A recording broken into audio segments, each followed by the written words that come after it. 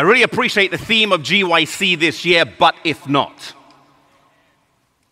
But in many ways, in some ways rather, it kind of goes against the grain of society today. I believe it's been ably presented throughout this weekend, through the plenary sessions and also through the workshop presentations that have taken place. If you're to look at the stratosphere of society, though, it could be potentially argued that a theme, but if not, would be more at place amongst the older demographic.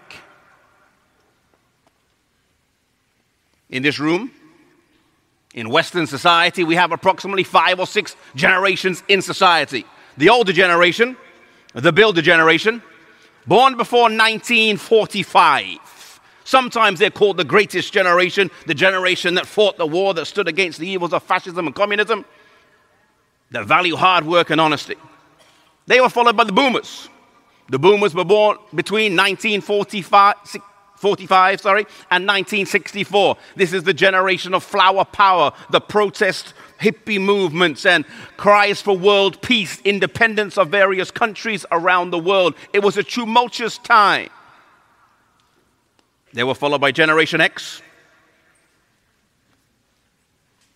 the first generation that had mass divorce, latchkey kids. Many of these people were the minds behind the birth of tech companies today. The X was followed by millennials. Millennials born between late 70s, early 80s, and the late 90s. A generation that views itself as smart. And don't say amen too loudly, those millennials who said amen. They were the first generation that did not describe themselves as respectful. A generation that described themselves as tolerant and liberal. Today they're aged around 28 to 45. After the millennials is Generation Z or Z, depending where you're born in the world. Born between the late 90s and 2012.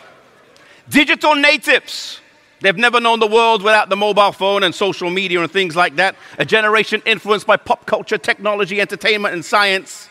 The differences between the generations, especially millennials and Z and boomers and builders, is huge. This is the generation that values inclusivity, appreciation for variance, and the first generation to be financially worse off than their parents. Only 4% of Generation Z have a worldview. Atheism is double amongst Generation Z than the rest of the population. It's a generation today that has to deal with the 3 challenges of privatization, secularization, and pluralization. Privatization, where your faith life is in more of a private sphere. Secularization, where faith is removed from the institutions of society, like education or the places you can't talk about God. And pluralization, where all ideas are valid. If this wasn't challenge enough, on the flip side, with the expansion of social media, YouTube, Twitter, TikTok, Instagram, Facebook, and whatever the algorithm God's decide appears in your feed, we have groupthink, cancel culture, identity politics. But even today, to a generation that values inclusivity more than uniqueness, to a generation that values cooperation more than individuality, to this generation, the theme, but if not, still rings true. God needs a people today who, like the 3 Hebrew boys, will stand for him. In the book, 5th volume of the Testimonies, volume 5, if you read here on the screen, it says this: in the midst of this confusion, a great work is to be accomplished. Broader plans are to be laid. A voice must go forth to arouse the nations. And it says, men whose faith is weak and wavering are not the ones to carry forward the message at this important time. Crisis. We need the courage of heroes and the faith of what? Martyrs. It is by looking to the past that we gain encouragement. You know, the Bible says in Romans chapter 15 and verse 3, whatever things were written before are written for our learning, that we through patience and comfort of the scriptures might have hope. The account of people in the Bible is written there to give us encouragement and hope in this world today. Turn in your Bibles, if you will, to the book of Matthew chapter 14. in Matthew chapter 14, we have a biblical character there who I believe epitomizes the theme of GYC, but if not. In Matthew chapter 14, we're introduced to a story that happened 2,000 years ago. We don't actually know too much about John the Baptist. We don't know too much. We know he's a cousin of Jesus. We know he baptizes Jesus. We know he preaches in the wilderness. We know he called out the sins of the religious leaders and political leaders of his day. But we're not given too much information in the Bible about John, but we're given enough information for us to be able to pull something from it and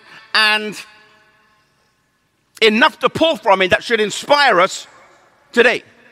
John the Baptist was locked up, as Matthew 14 brings out.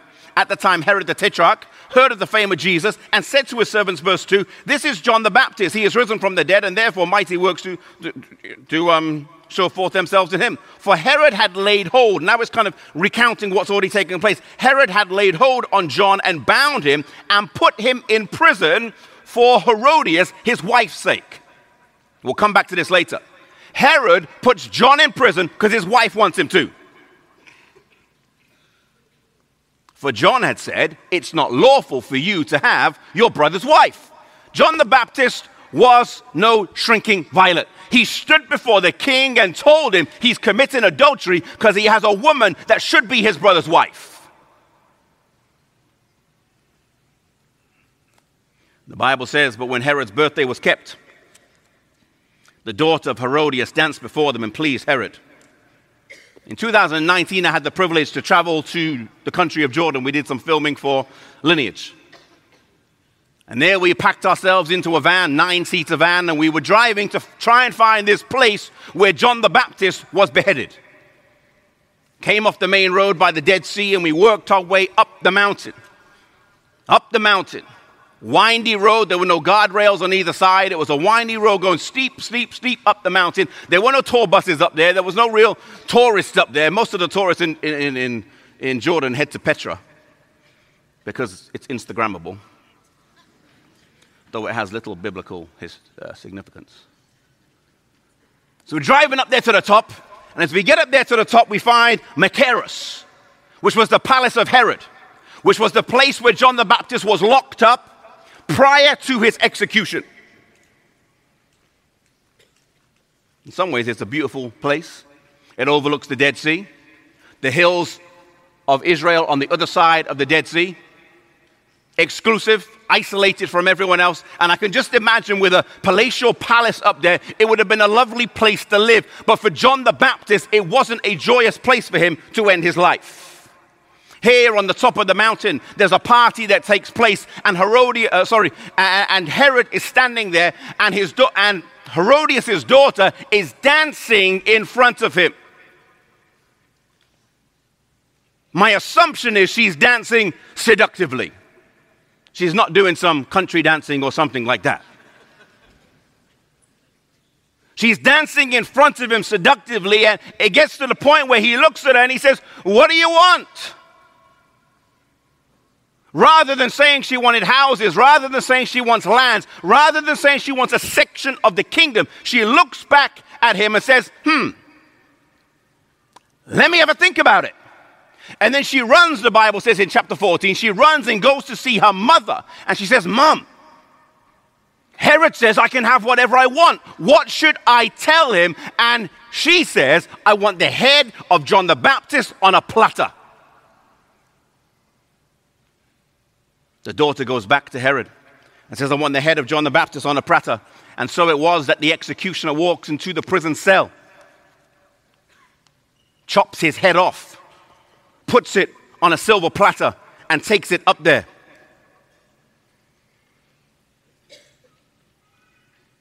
He had no funeral. There were no crowds gathered outside his house like the other Bible stories. There was no mourners who were gathered there. And in some ways, maybe more sadly, he never gets to see the fruit of his labor. It was a lonely death. There's no crowds cheering or anything. There's no one crying out saying, be faithful till the end, John. Maybe when he died, he had more questions than answers. I don't know. But when he died, he had to lay hold on the promise that God had a plan for his life, and the plan had taken effect, even if he couldn't see it before his eyes. He wasn't that old. He was in his 20s or early 30s. John the Baptist did not imagine his life would end around his third decade. But when he had the choice to not say the truth to the king, when he had the choice to maybe tone it down a bit, when he had the choice to be more politically correct, he shuns that choice and says, no, I will boldly preach before the king no matter what. And it wasn't even like he had the threat of an execution over him when he preached the truth. That execution only came later when the daughter and the king and the wife come in this unholy alliance. John the Baptist lived without fear, and his legacy ought to inspire us today. Let me share with you a story of someone who I believe may be closer to our time, who had a slightly similar experience to John the Baptist. One of my favorite reformers, we've covered him in lineage. I'll take you back to the year 1536, or rather maybe a few years before that, 20 years before that. In the country of England, the country was Catholic, universally. It was not allowed to be anything else. There was a law in 1408 that forbade the translation of the Bible into any other language. People don't have Bibles in their homes. Everyone's Catholic. The Bible is outlawed. And in this context, William Tyndale's sitting at a dining table with someone one day, and they're saying, if we had to have a choice between God's word and God's law, and on the other hand, the Pope's laws, if it's not a case of both and, but it's a case of either this or that, if we have that choice of either this or that, we would choose the Pope's laws. William Tyndale sitting there is indignant, and he says, I defy the Pope and all his laws. If God spare my life many days, I will cause the boy who drives the plow to know more of the scriptures than you do. And so he sets about to write a translation of the Bible that could be understood by the common man, that could be understood by even the uneducated plowboy.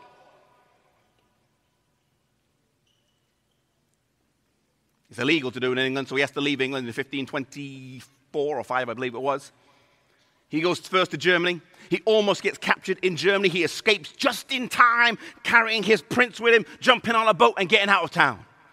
He makes his way to Belgium. And there in Belgium, he finishes his translation of the New Testament and published it in 1526. And now the Bible starts to seep into England. King Henry VIII doesn't like this, and so he sends spies throughout Europe to try and catch this man. If you named him God's outlaw or God's fugitive, it will be a fitting description of his life. And they try and track him down. But his Bible still keeps slipping into England. They can't track him down. And it goes on for several years. So finally a man by the name of Henry Phillips makes his way over there to Belgium. He's been tipped off that maybe he's there. And Henry Phillips makes his way there, and he befriends him. Thinking long term. Makes friends with him. And over the course of several weeks and months, he builds up a friendship with him. Some people tell William Tyndale, you should be careful of that guy. But William Tyndale says, no, it's okay. And he's friends with him. And then one day while he's leaving a house, Henry Phillips has ordered for his capture. He's captured and he's taken to a castle. And there in this castle he's taken to, they ask him if he'll recant. They ask him if he'll allow. They ask him if he'll come back to England. He says, no, I will not go back to England. I will stay here because the mission of my life is to translate the Bible. And the king says, I can't translate it in England. I would rather die here with the mission of my life unadulterated than change my mission and go back home. Friends, do you live for a cause that's bigger than life itself? Do you have a purpose in your life that's bigger than life? He was ordered to be executed by strangling. They botched it. I don't know how you botch a strangling. You just hold on longer. But they botch it. And then they burn him. He had no idea when he died that in 1990, one of the last remaining copies of his Bible would sell to the British Museum for £1 million or $1.5 million. He had no idea that his translation would form the bedrock of the 1611 King James Version of the Bible. He had no idea. He had no idea that in 2002, when the British public would vote on the most famous Englishman of all time, he would sit in the top 20. He had no idea. He had no idea that the king who ordered his execution would mandate within a year of his death that a Bible is placed in every single parish church in England. His last words out of his mouth before he was killed by the flames was, "Lord, open the eyes of the King of England," a prayer that was answered within a year. As he dies, he can see no fruit to his work. As he dies, a lonely, isolated death in a foreign country. But he lived by a principle of but, if not. You see, John also had to endure, John the Baptist had to endure the challenge, so to speak, of seeing his disciples diminish and another leader's disciples increase. That's tough. His little band gets smaller and Jesus' band gets bigger. It may not have been tough for John. Maybe it was, maybe it wasn't. But it was definitely tough for John's disciples. They said, "What's going on here, John? You know, we used to be the men around town. Now there's this other guy. There's this other guy." You know, popularity does something to our motives. Watching how many likes you get online, or how many followers you get, or how many subscribers you've got to your little channel. It's not healthy. It strikes at the heart of the struggle between humility and self-centeredness. In the selfish heart, there's always a desire for us to see the person who succeeds us as failing. You're a head elder in church, and the nominating committee does not choose you next year. If you're sanctified, you'll pray for them. You'll support them if they take your support. Selfish heart, though, is like, see what he can do. I hope they come back calling in 10 months' time, and even then I might not even say yes. I want them to suffer for another year longer. In fact, let me just start a new church on my own. You know how many church plants we have started because first elders didn't get first elders anymore? One of the most common forms of church planting is elders disagreeing. Have mercy, yeah.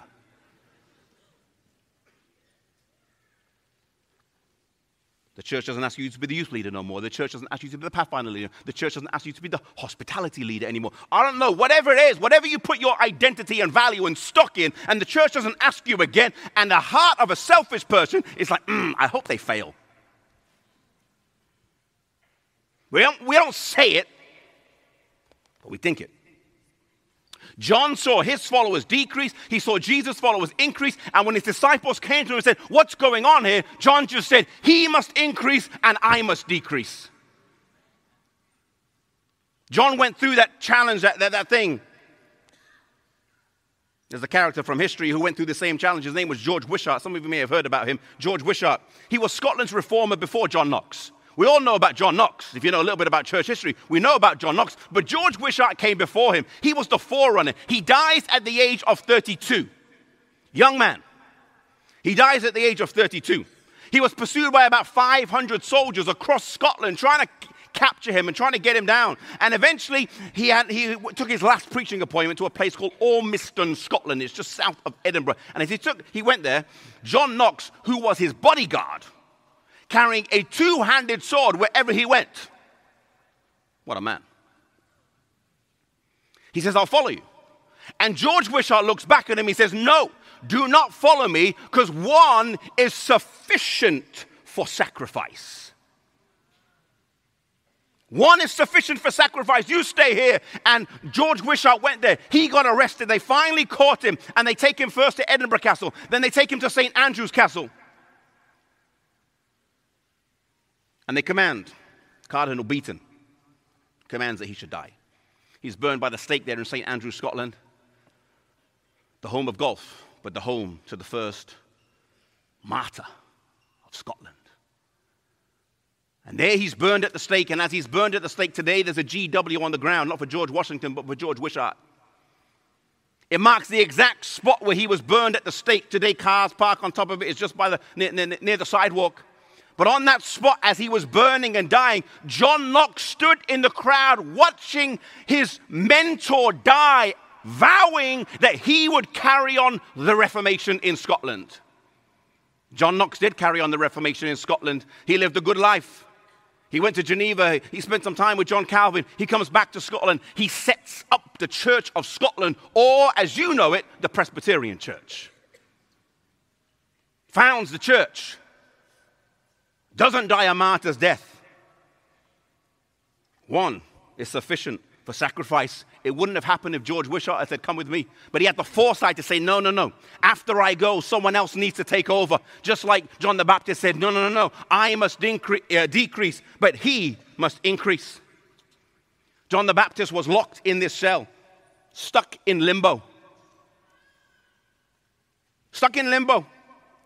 They didn't want to kill him, the Bible says in Matthew 14. They didn't want to kill him because he's a popular man and he feared the people. But his wife wants him dead, so he's not quite sure what to do. John gave everything to serve God. He gave everything to serve God. And he's probably wondering, maybe if he's not wondering, the thought would have crossed his mind, like why? What's the point? What's the point? He moved to the country. He lived in the wilderness. He moved away from the conveniences of town and the comforts of town, and he moves out there to the wilderness, and still this holds no weight on his execution day. He ate a simple diet of honey and locusts, but on his execution day, it holds no weight. He lived a life of reform, housing reform, where he lived, dress reform, what he wore. He lives a life as much as he can following his Lord and Master, but at the end, when that sword comes and chops his head off and severs his head from his shoulders, none of this earned him any privilege or favor in terms of ease and comfort. In Daniel chapter 3, Hananiah, Mishael, and Azariah, they stand there on the plain of Jura, and the music plays as we've heard. And they say in verse 17, our God who we serve can deliver us, and we believe he will. Amen. We love this side of God. We love to tell the stories of God. I gave my life to God, and I got an A in class. I gave my life to God, and I wanted Sabbath off, and I went to see my boss, and I said, can I have Sabbath off? And the boss said, no, and I got fired, but then I got a better job. We love those stories. We love the God of verse 17. I told my teacher I couldn't take a Sabbath exam, and I appealed to the head of the university, and they changed it somehow, and I got to take my exam, and I'm here today because God moved. I prayed for my loved one to get healed. The doctor said they had 4 months left to live, and they're still here with us 10 months on. We love the God of verse 17, but verse 18 starts and says, but if not. What about verse 18? What about when your boss won't let you have Sabbath privileges and you lose your job, and the next job you get is worse? It's under your pay level. It's under your education level. What about then? What about when you pray for the exam to move and the exam doesn't move? What about when you pray for healing and God doesn't heal? But Lord, we lived right. We lived healthy. I said no to all those things in the potluck line again and again and again and again and again, even when I wanted to eat them, and I still got sick. What about when God doesn't honor your faithfulness with prosperity in an earthly sense? What about then? What about then? What about then? 4 months ago, my father passed away. 4 months ago tomorrow, my father passed away. Young, relatively young, in his 70s. Before his time, you may say. He died from COVID pneumonitis. Just when you think it's over, it's not. He died at peace with the world, at peace with his family, and at peace, most importantly, with God. It was a painfully beautiful thing to watch. We prayed for healing. And I know thousands of people, probably more than 80% of this auditorium, got COVID and got healed. We prayed for healing. The pastor came, prayed on the ward. No healing. The great life giver decided his time was up. My dad accepted it. He was a nurse. He knew his body had no fight or his innings was over. But in the midst of the pain and the grief and the heartache, you say, God is still God. And the words of the song, God and God alone is fit to take the universe's throne, ring true. Our spiritual lineage is littered with people who did not have a cozy end to their life. I think of Margaret Wilson in Scotland. She was 18 years old. Arrested for not attending the state church. Her and her sister, she's 18, her sister's 13. Her father managed to petition the release of her sister because she's so young. She's only 13. But 18-year-old Margaret stays in prison. And there's another Margaret there called Margaret McLachlan. She's in her 60s, sorry. Condemned to die. They live in a part of England where the beach goes out really, really gradually and long. And so the tide can be a mile out and then the tide comes in quickly. And they said, we're going to execute you by drowning. We're going to tie you to a stake. And as we tie you to a stake, you'll watch the sea, your executioner come closer and closer and closer and closer and closer. They put Margaret McLachlan about 100 meters ahead of Margaret Wilson, strategically so that when the older woman was dying, they would go to the younger woman and say, do you want to give up? And as the older Margaret's dying, with the waves lapping around her lips and her nose, and she's dying there, and she's struggling for life, they come to Margaret Wilson, and they say, Margaret, what do you see? And she says, I see Christ wrestling in the waves. Do you want to recant? No. No. And she quotes one of the Psalms, and she stays there at her post of duty.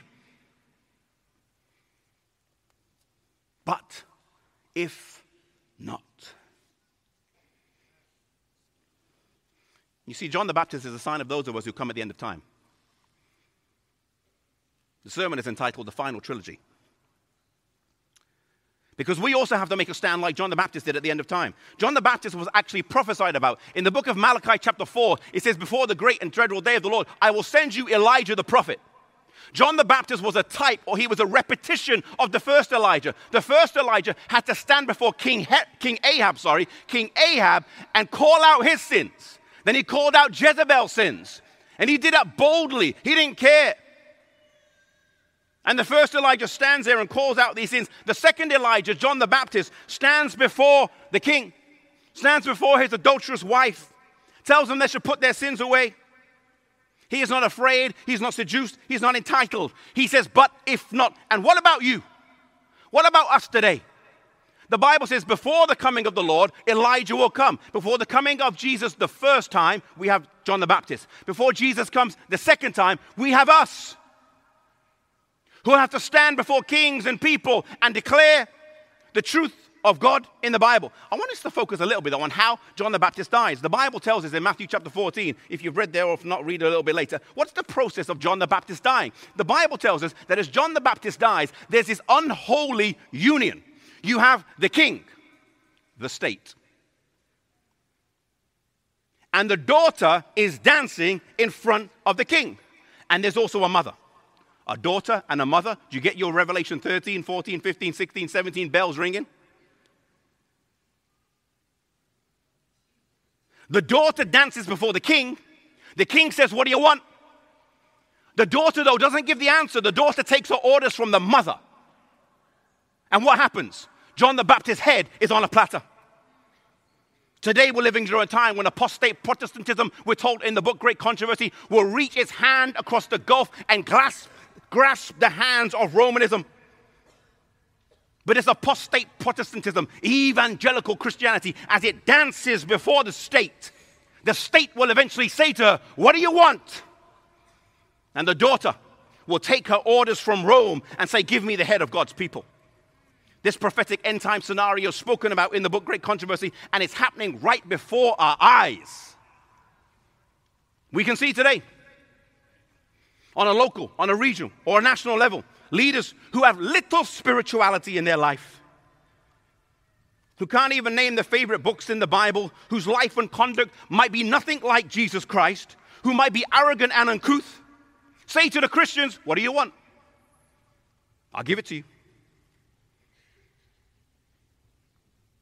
I will do that for you. And before our eyes, we're seeing an unhealthy symbiotic relationship form between the daughter and the king. Between apostate Protestantism and the state. We can see this happening right before our eyes, right here in North America, where the hand is reaching across the gulf to grasp the hand. It was Benjamin Franklin who said, when religion is good, it takes care of itself. But in America today, religion is not good anymore. Religion is weak. And so religion is increasingly needing the strong arm of the state to kind of help it a little bit out in its moral stands. The daughter's dancing before the state to get what it wants, which will one day be your head. I'm from England, so I'll say what I've got to say. But it's not about any political party here. If you look back at the 40 years of American history, from Reagan to Bush to Clinton to Bush to Obama to Trump to Biden, there's one constant. Forget economic policies. There's one constant. And throughout all of those, there's one constant. The gap between the second beast and the first beast is getting narrower and narrower and narrower and narrower and narrower. Regardless of blue or red, CNN or Fox. The gap's getting closer and closer and closer. Church, don't get seduced by the daughter, because the daughter's coming for your head too. The daughter's coming for your head too. Great Controversy, page 581, says these words. It says, while they are bent on the accomplishment of their purpose, let's go back one slide, please. While they are bent on the accomplishment of their purpose, Rome is aiming to re-establish her power, to recover her lost supremacy. Let the principle once be established in the United States. What principle? That the church may employ or control the power of the state, that religious observances may be enforced by secular laws. In short, that the authority of church and state is to dominate the conscience, and the triumph of Rome in this country is assured. Elijah said, but if not. John the Baptist said, but if not. And God's people at the end of time will have to also say, but if not. In this trilogy of stories, normally in any trilogy, I don't know, there's a few of them out there, Star Wars and Lords of Rings and all those stuff. Normally the first one is the best one. And the second one and the third one is normally not as good as the first one. But in this trilogy, the final trilogy is the best one. God's people will be the best. Who will do the most in spite of the most at the end of time. In 1527, a 28-year-old man lost his life. He was part of the Swiss Reformation. And he believed in rebaptism. And the Swiss Reformation said no rebaptism. So in 1527, you have a martyr in Zurich, Switzerland, martyred not by the Catholics, but by the Protestants. Condemned to drown because he believed in rebaptism. And there he was drowned in a January day in 1527 in a cold river. As he went to his death, his mother and his brother called out from the banks and said, stay faithful, Felix, stay faithful. Stay faithful. Church, God is looking for people today who will be faithful to him no matter what. Not because of how he blesses them in verse 17, but even if God doesn't bless them, like he didn't bless George Wishart with a long life, like he doesn't bless John the Baptist with children and grandchildren and a long life, like he doesn't bless Margaret Wilson to even see her 20th year. Doesn't bless them. They don't have an earthly blessing to look at, but in spite of that, they say, even if God doesn't cover me with protection, I still will not worship anyone, and I'll still follow the calling of God on my life, no matter what. God is calling for you today. to give all to him, no matter what. God is calling for you today to give all to Christ. Don't follow God just because of how he blesses you. And then you lose your faith when the blessings go.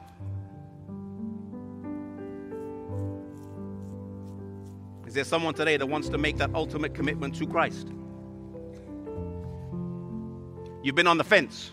You heard the appeal of Elder Sam Walters. You heard the appeal of Pastor Mark Howard. You heard the appeal of Pastor Jermaine Gale. And as you heard the appeals, you resisted. But you're here again. And the Spirit's talking to you again.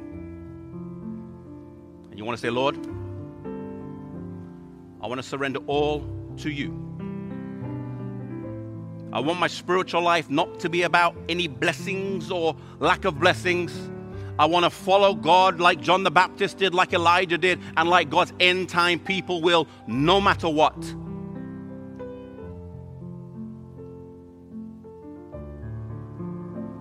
If that's you, and you like to give your heart to the Lord, and you'd like to be baptized, I want to invite you to come forward before we close with prayer.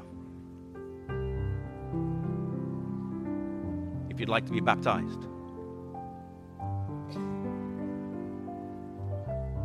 Second appeal I'm going to make, I wasn't going to make it, but when I was backstage, they told me that no one had made this appeal, so I'm going to make the appeal. We had a powerful testimony today, 2 days ago, of a young man who's flying planes in the Philippines. Missionary service. Who's gone through some incredibly hard times on a personal level, on a teamwork level, on a ministry level. Who could be earning a lot more money working as a corporate pilot in North America. But he's out there flying planes across the oceans and islands of the Philippines. Some of you may need a trajectory change in your life. Go a different direction. And my appeal is to ask, is there anyone here that wants to commit to give their life 1 year, 5 years, student missionary, 5 years, or career missionary to God, and go as a missionary somewhere for him, wherever that may be? If you'd like to do that, if the Spirit's touching your heart, I'd like to invite you forward as well at this time while the music plays. Father in heaven, as our heads are bowed and our eyes are closed, firstly, Lord, I'd like to pray for each person who has come forward this morning. Whether it's baptism or missionary service, it's no light commitment that they have made. It's a serious commitment. They wanted to give their life to you. Bless them, Lord. Strengthen them. Make clear to them what the next step of their life will be. And in the weeks or months ahead, when maybe they're tempted to think it was not really your Spirit leading them, may your Spirit continue to convict and say, yes, it was. Be with those of us here, Lord. May we live a life like John the Baptist, where we're not swayed by pressure. We're not swayed by popularity. We're not swayed by prosperity. But we surrender all to you no matter what. Bless us, Lord. Be with us as we leave this place. May you give us traveling mercies home, we pray. In Christ's name, amen. This message was recorded in partnership with AudioBurst and GYC Conference, but if not, in Portland, Oregon. GYC is a supportive ministry of the Seventh-day Adventist Church and seeks to challenge and inspire young people to take sacrificial initiative for Christ and to see Jesus finish the work in this generation. For other resources like this, visit us online at gycweb.org.